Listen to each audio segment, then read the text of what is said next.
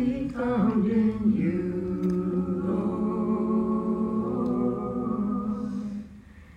As the child I rise, for my cross to live in Christ.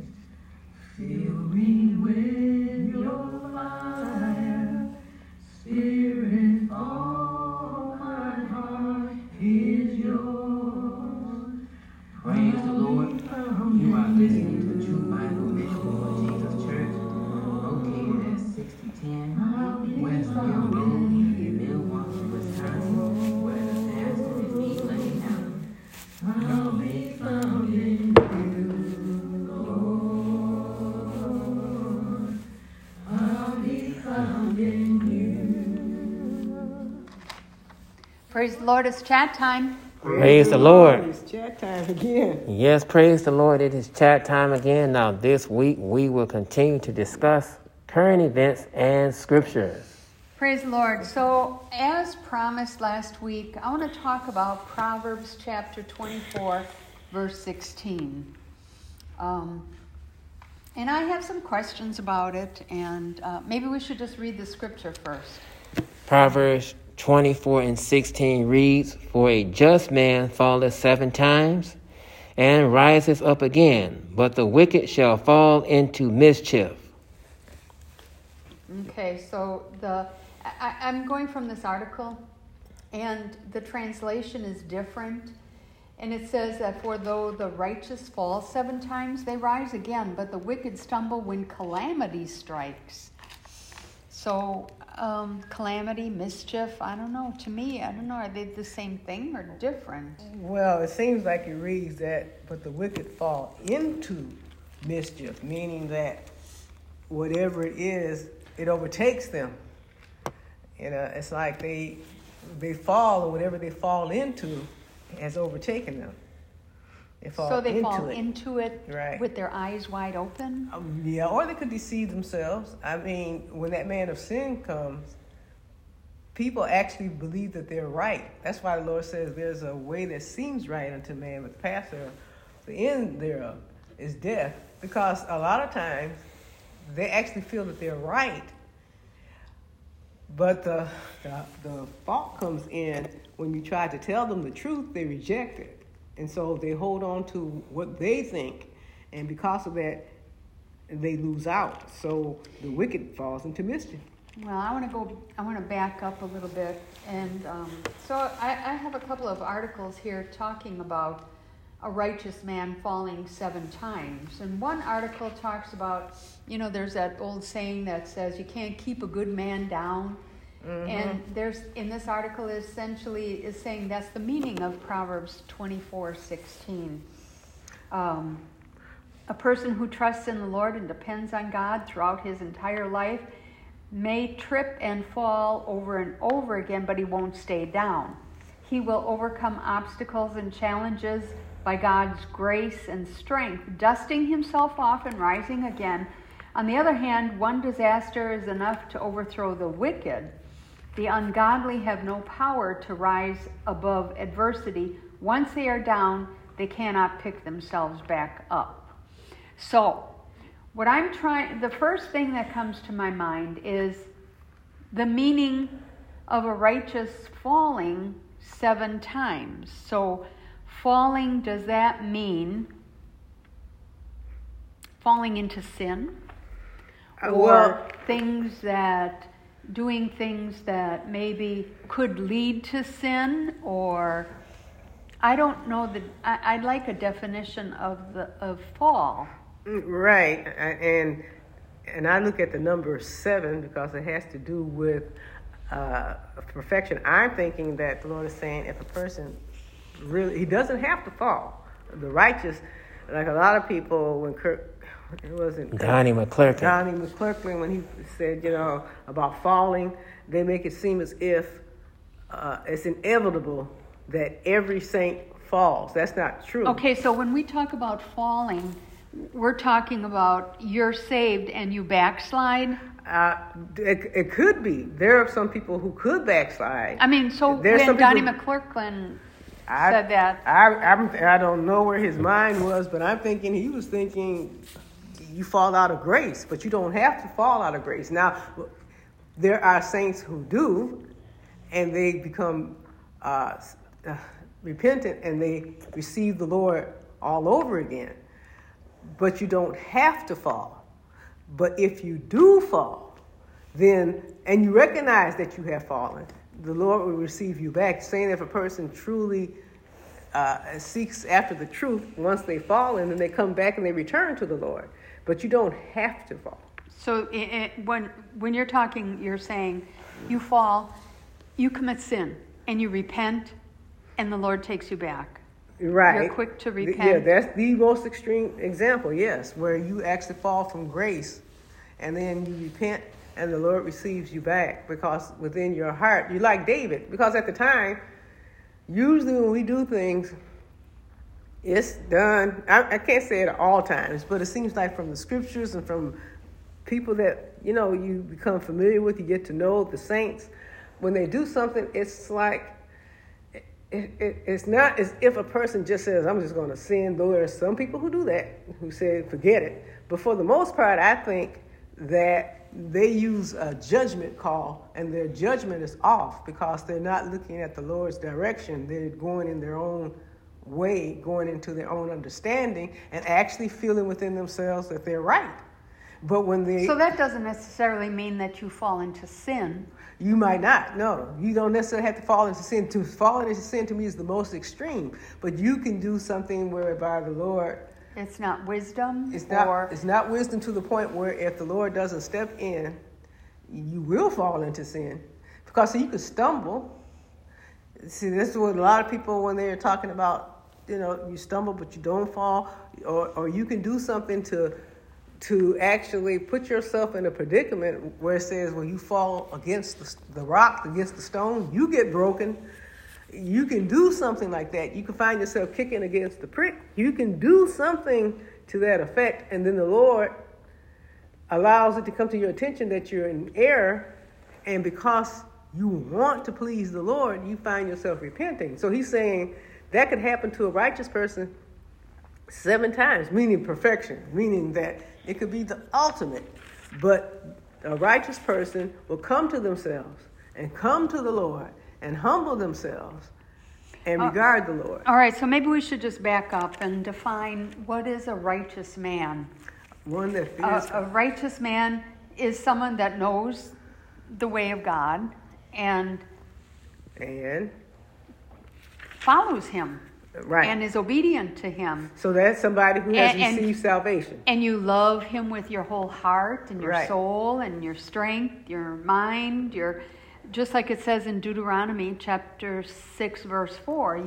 And you seek to know him. You want to know him. Just like it says, Matthew chapter 6, it says, seek ye first the kingdom of God and his righteousness, and all these things will be added unto you. Right. I mean, it's on your mind all the time. Because it's in your heart. It's a part of you. It's not something that you do on the side. If anybody would like to see the natural shadow things to come that foreshadows the spiritual, when the Lord gave the orders to the priests, he gave it to Moses to give to Aaron and his children for the priesthood, the things that they had to do consistently every single day. It's like this is your life. This isn't part of your life. This is your life. And so the Lord lets us know salvation isn't a part of your life. Salvation is your life. So when you read in Deuteronomy, I don't think it's chapter 6, but it's, I think maybe chapter 28, where it says that if you follow the Lord, if you do all these things, and then it lists like a whole chapter of blessings. Right. You'll be blessed in your house, in your cattle, in your everything that you do, you'll be blessed. Right. So if you're following after the Lord with your whole heart and soul and mind and body and spirit and every ounce of energy that you have. Because it's your life and because you love God with all that you have. And then if you, for whatever reason, if you stray in the sense that your understanding is off, or your hearing is dull, or you have a beam in your So eye. how do you do that? How if you're following the Lord totally, 100%, how is it that your understanding can get dull? Or Because you love the Lord 100%, there's a big but. Somewhere along, the Lord says, when it comes to your reasoning and your understanding, you love the Lord. Somewhere you have to crucify your flesh, but somewhere along the line, you have an understanding of something, and you're convinced of it. You're reasoning. You're convinced that this is how it goes, and you might not check with the Lord. You know, there were times when David would consult the Lord, and then there were times when the righteous kings would consult God, and then when they felt like they knew what God's will. Sometimes in the Word it says that they didn't follow. Right. When they thought that they knew what God's will was, they just went ahead and decided this is what they were going to do, which is when David decided he was going to build God the temple. He was going to build the synagogue, and the Lord said, no, your heart's in the right place, but you're not the right person for the job. But he actually felt like that's what he's supposed to do. So much so that the prophet said, that's fine, because he realized God was with David. He said, that's a good idea. So that's fine. Even the prophet thought, well, David wants to build the Lord a house, and that's a good idea. And the Lord had to tell the prophet, he had to go back and tell David, no, he can't do it. So it could be something very innocent, something that you actually desire, that you feel like you're in God's will, you believe that the Lord has approved, but it just never occurs to you to ask, because it seems so clear to you that this is definitely what the Lord would have you to do. And the Lord will let you know, no, that's not what I would have wanted. Or it's a part of your personality, because the Lord said he does chastise us. We love him with all our heart, and yet he still has to chastise us, because there are ways and thoughts and habits that the Lord has to, basically, he has to develop us to the point where is actually chastised out of us, because it's just something that is a part of us that we don't realize until the Lord lets us see it. When I first got saved, I had a dream, and in the dream, it was like I was this cat that had tufts at the tips of his ears. I never saw a cat like that before. And like the Lord was coming to chastise me. It's something I was supposed to have done. And that dream followed me, and I was thinking, I didn't know exactly what it meant. And then one day I was watching this program about nature, and I saw the cat that I saw in my dream. And I said, oh, and it had tufts on his ears. And the person said, you see the tufts at the tip of the ear? It says so that they can hear better. So the Lord was telling me, you're not listening.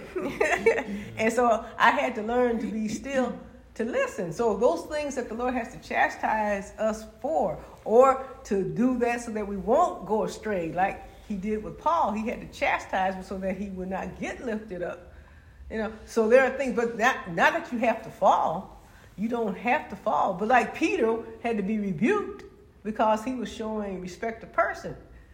So, in other words, falling could be, the righteous falling 7 times could be like a parent chastising their child. Mm-hmm. Not that they do something so terrible, but you don't want them to continue to get worse. Right, because they could actually fall out of the will. They could develop a bad habit and go in the wrong direction. Right, go to the point where you disown them as a child. You're not mine.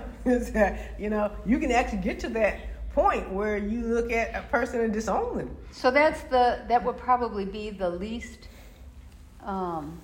extreme right definition of falling. Right.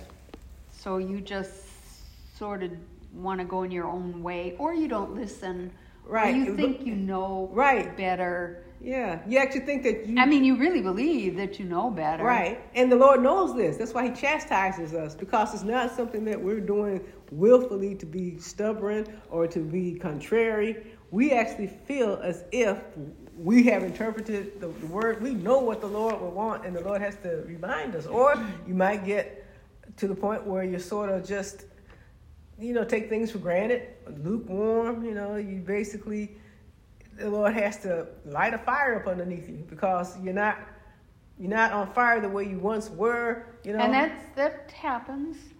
Right. I mean, that happens. Right. But so people can't use the excuse and say that everybody sins. See, because a lot of people were taking that falling 7 times as everybody sins, no matter what.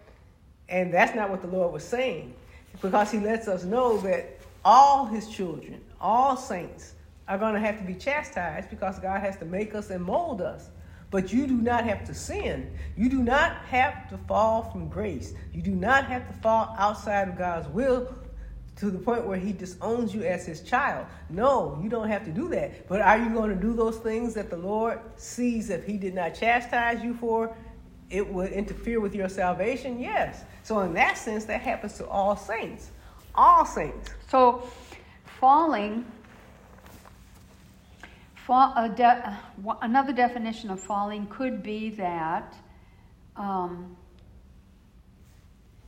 like you said, you're not listening completely to what the Lord has to say to you, and you kind of go in your own way, and then as a result, you end up in a test or a trial. Mm-hmm. And it's because you're righteous, you don't resent the Lord for it. You recognize, if I had gone to the Lord, I wouldn't be in this situation. So therefore, I'm looking to the Lord to lift me up. And Lord, I won't find myself in this situation again. So you encounter some kind of trouble or some kind of hardship. And the Lord lifts you up out of it because you acknowledge him. So you acknowledge the fact. Look, like if anybody, King Manasseh, was one of the most wicked kings in history that the Israelites had. He was so wicked he even sacrificed his children. He believed in human sacrifice. This man was terrible. You name it, he did it. I'm talking about practicing divination, witchcraft, dealing with familiar spirits. He even took the courts of the Lord and built altars unto false gods. He went into the sanctuary where God had sanctified it and put up altars for false gods. This man was terrible, and the Lord allowed him to go into captivity. And I believe they might have put out his eyes. Anyway, while he was in captivity, he turned to the Lord. And the Lord heard him in captivity. The Lord heard him and lifted him up out of whatever situation he was in. When he got out, he tore down all the idols, all the altars he had built, everything that he had done. He told the people, you're going to have to serve the Lord. And when he came to himself, see, he said, when the righteous come to themselves, the Lord lifts them up. And his son, Amnon, you would think he would have learned? Nope. Everything his father did to reverse his wickedness, Amnon put right back in place. And then you fall into mischief, Amnon never came out of his. Never, because once he fell into it, he doubled down. Some people do that. Oh, so is that what that means? So when people fall into mischief, people fall into calamity. Right, into their sins, and they don't come out of it. You know, they fall into whatever it is that has led them astray, and if they're not righteous, if they're not going to seek the truth, once it's revealed to them, this is wrong, they don't come out of it. They definitely can't come out of it on their own, but they don't come out of it to the point where they acknowledge that they're wrong so God can bring them out of it. They just don't do it. They double down. You know, you ever see somebody, they're wrong, and the Lord said, instead of the person getting better, they got worse. You ever see where he sent a prophet to tell them you're wrong, and so, but instead of repenting, they kill the prophet. You know, and I know that you can say that, and people will listen to that, and it doesn't sink in. But the example that comes to my mind, growing up, mm-hmm. I had 2 brothers and a sister, mm-hmm. and Mom and Dad worked, and you know, they would put me in charge of the kids cooking and this and that while they were, whatever they were doing, mm-hmm. and where they're going. And I was telling my one brother, my younger brother, to do something. And he just flat out refused. Mm-hmm. And he stood up to me, toe to toe, nose to nose, Mm-hmm. and he said no. Mm-hmm. And I'm thinking, what am I going to do, you know? And I remember I wasn't right, I wasn't right. I turned around and I slapped him in the face. And that didn't hurt. That didn't bother me in the bit. And I took him and I slapped him again. And he's just toe to toe, nose to nose, and he just was so obstinate he wasn't going to do what I asked him to do. And no matter what I said, no matter what I did, it wasn't going to change him. Right. So when you say a prophet comes to tell you that it's wrong, that might go over somebody's head. Or not so much go over their head, they refuse to accept it. But a real life example is like, you're in this real life situation and you tell somebody what to do that's right, and they just flat out refuse. Right. And so, and as long as they refuse, there's no way to bring them out of their predicament. I don't know how old I was at that time, but evidently old enough for my folks to have some confidence in me. Right. But so if you tell a person, don't go there, I have recalled, you might find people who say, you shouldn't be looking at that, or you shouldn't be watching those type of programs. You shouldn't be doing that. Will cause you shouldn't be hanging around those particular people. You shouldn't be keeping company. And then they do it anyway. I've said that, and they tell me why. Right. Why? That's because they don't want to hear. Even if they say why, and you say because a little leaven of the whole lump, a wicked influence. You just don't want to have that because it's weakness. You might find some people say, well, after they do it, maybe they don't listen, and they find themselves in a situation they shouldn't be in. Then they come to themselves and they repent. You find other people who double down and say, oh, well, I've gone this far. I might as well go all the way. You see, and in that particular person, if they hold to that, there is no delivering them out of that situation because they have to admit that they're wrong. And that's a hard thing for some people to do. I know a lot of people that just won't do that. Right. They're wrong and they'll hold to it. Right. And that bothers me. I know one person in particular, and boy, does that bother me. Because what is it that I can say or do that will ever change that person's probably mind? Nothing. And they're going to go into down perdition. to hell, holding on to into perdition because they double down. And especially if you give them the word, if they won't hear God, they're not going to hear man. That's just the way it is. But a person who truly is seeking after truth, who truly knows that they have made a mistake and is able to admit, I was in error. God can deal with that type of a person. See, he can bring that person not only up to where they once were, but they can go even beyond that. God can have the person prosper. But if a person just refuses to, and it's against the Lord, against God only do we sin. It's against the Lord. But if a person refuses to acknowledge that they have erred and that they have offended the Lord, there's no hope. Right. So when a righteous man falls 7 times, that's more of It's saying like a perfect failure, a shortcoming, a wrong decision. And at the very extreme, where they actually fall away, and the Lord has to bring them back. Commit sin. But the bottom line is that you acknowledge the Lord, you repent, you tell the Lord, I was wrong. Right. No matter what it is, even if it's a failure or a shortcoming. And you can tell the Lord, please don't hold it to my charge. Oh my gosh. I tell him that a lot. Right. Yeah, please don't hold it to my charge. Lord, forgive me as I forgive others, and don't hold it to my charge. He'll give you the strength to get up, right, brush yourself off, and keep going. Start over, try again, and succeed. Right. And even though the wicked, this is what gets me, the wicked might see that fall. The wicked see it, and I tell them all the time, I say, yes, but that person could have repented and be going on with the Lord.